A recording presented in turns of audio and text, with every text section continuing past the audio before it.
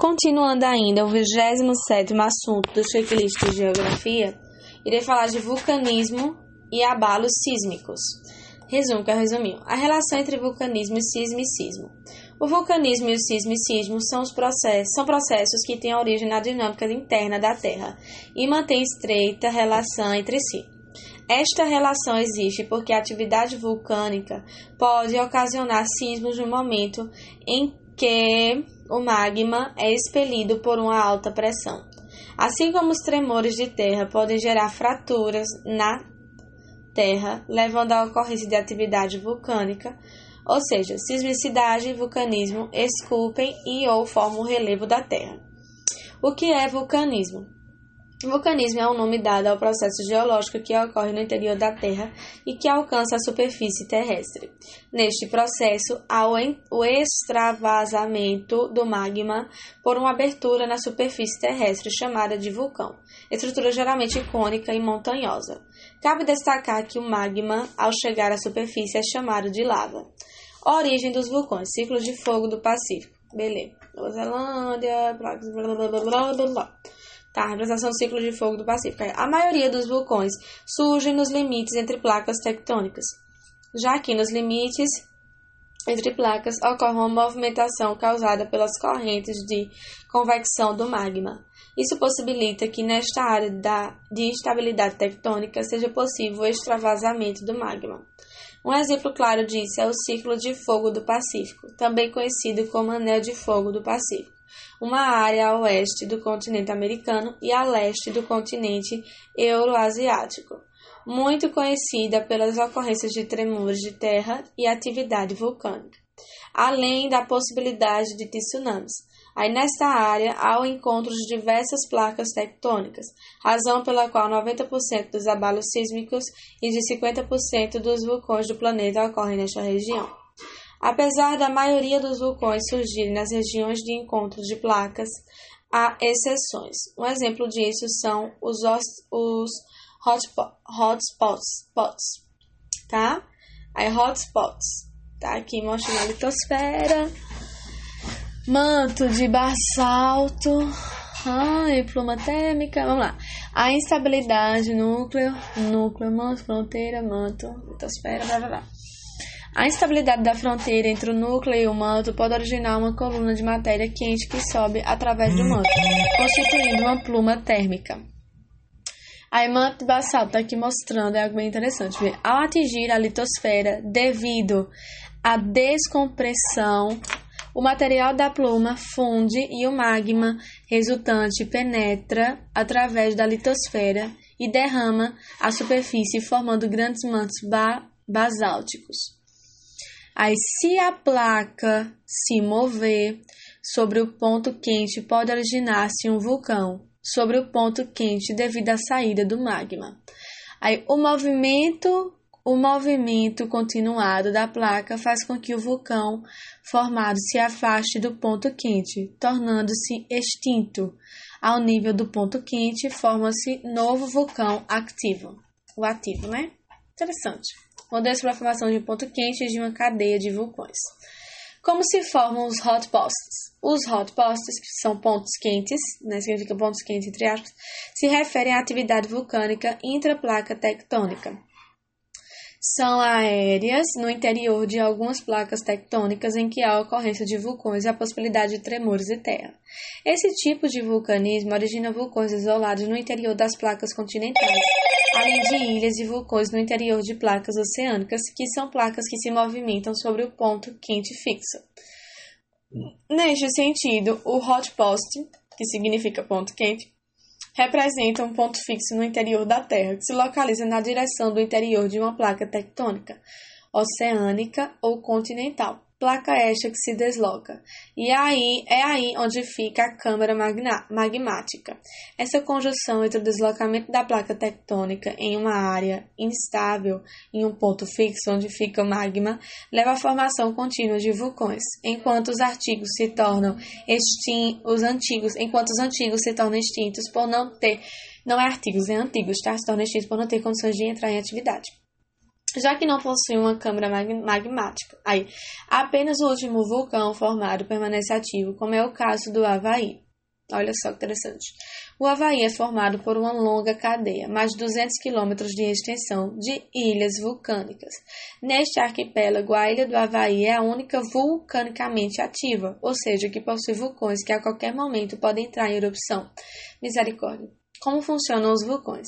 A atividade vulcânica, antes de chegar a ser vista na superfície terrestre, é precedida por alguns processos que devem ser destacados. No interior da Terra, o magma se movimenta no que chamamos de câmara magmática, uma espécie de bolha localizada no manto, camada interna da Terra intermediária entre a crosta e o núcleo. Esta câmara se localiza abaixo do vulcão. Sob determinada temperatura e pressão, já que a temperatura e a pressão variam de acordo com as características dos materiais internos da Terra. Esse magma é forçado a subir pela chaminé vulcânica. Por fim, chega à superfície terrestre como lava, sob a forma de erupção ou derrame. Quando o magma, substância pastosa composta por líquidos, cristais e gases como vapor d'água, dióxido de carbono e óxidos de enxofre e de nitrogênio, é expelido, também são liberados fumaça e piroclastos, isto é, fragmentos de rochas vulcânicas, podendo alcançar alguns quilômetros de distância do vulcão. Formas de liberação do magma, derrame e erupção. A câmara magmática, por possuir alta pressão e baixa densidade em relação às rochas em volta e altas temperaturas, faz com que o magma seja expelido para fora do vulcão de duas possíveis formas, derrame ou erupção. A primeira forma, que é o derrame, refere-se à liberação, ou seja, a primeira forma, o derrame, refere-se à liberação do magma de forma suave, através de uma fenda maior, enquanto na erupção o magma é expelido de forma explosiva. Nossa! Tipos de vulcão. Os vulcões podem ser classificados em 3 tipos, ativos, inativos e extintos. Tá? Vamos lá. Os ativos são aqueles considerados perigosos, pois a qualquer momento estão sujeitos à atividade eruptiva, como por exemplo o Havaí, que é a cadeia de vulcões. Inativos são aqueles que possuem condições de entrar, que no Havaí a qualquer momento eles são ativos e a qualquer momento eles podem entrar em erupção, tá? Aí inativos, ou o derrame, enfim. Acho que é erupção. Inativos são aqueles que possuem condições de entrar em erupção, mas passam por momento de calmaria. Extintos já tiveram período de atividade vulcânica, mas a curto prazo não entraram em erupção. Sismicidade. Vamos ver aqui. Aí tem aqui uma imagem mostrando o hipocentro e epicentro de um terremoto. Interessante. Os sismos, também chamados de tremores de terra, abalos sísmicos ou terremotos, são fortes tremores de terra originados pela liberação da energia acumulada no interior da Terra, gerando ondas sísmicas. Geralmente, estes tremores ocorrem devido à ocorrência de atividade vulcânica, ocasionado pela pressão interna da Terra ou pelos choques de placas tectônicas. O choque libera energia e, quando esta não consegue soerguer a Terra, ocorre um terremoto. Existem 2 pontos a serem destacados, o hipocentro e o epicentro. O epicentro é o local na superfície terrestre pelo qual a energia consegue ser extravasada, onde se sentem os efeitos do terremoto, e o hipocentro é o local onde os efeitos do terremoto. E o hipocentro é o local no interior da crosta terrestre, onde ocorre a liberação da energia do choque entre as placas. Quando os sismos ocorrem na superfície terrestre, eles se manifestam na forma de um terremoto, tremores que deslocam o solo e tudo que estiver acima dele. Quando a origem do sismo é no fundo do oceano, ele pode ocasionar os tsunamis, grandes deslocamentos de água do mar em direção ao continente. Intensidade e magnitude dos sismos, escala Mercalli e escala Richter. A intensidade sísmica é uma medida qualitativa baseada nos efeitos destrutivos gerados pelos terremotos em locais da superfície terrestre. Essa classificação de intensidade sísmica é feita com base na escala Mercalli, uma escala que possui diferentes níveis e que classifica os terremotos de acordo com os danos produzidos nas pessoas, objetos, estrutura e meio ambiente. Por sua vez, a escala Richter é uma medida quantitativa que mede a magnitude dos terremotos.